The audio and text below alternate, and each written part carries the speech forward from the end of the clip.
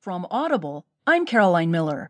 From the New York Times U.S. section, Adam Liptak writes, Appeals Court Panel Appears Skeptical of Trump's Travel Ban.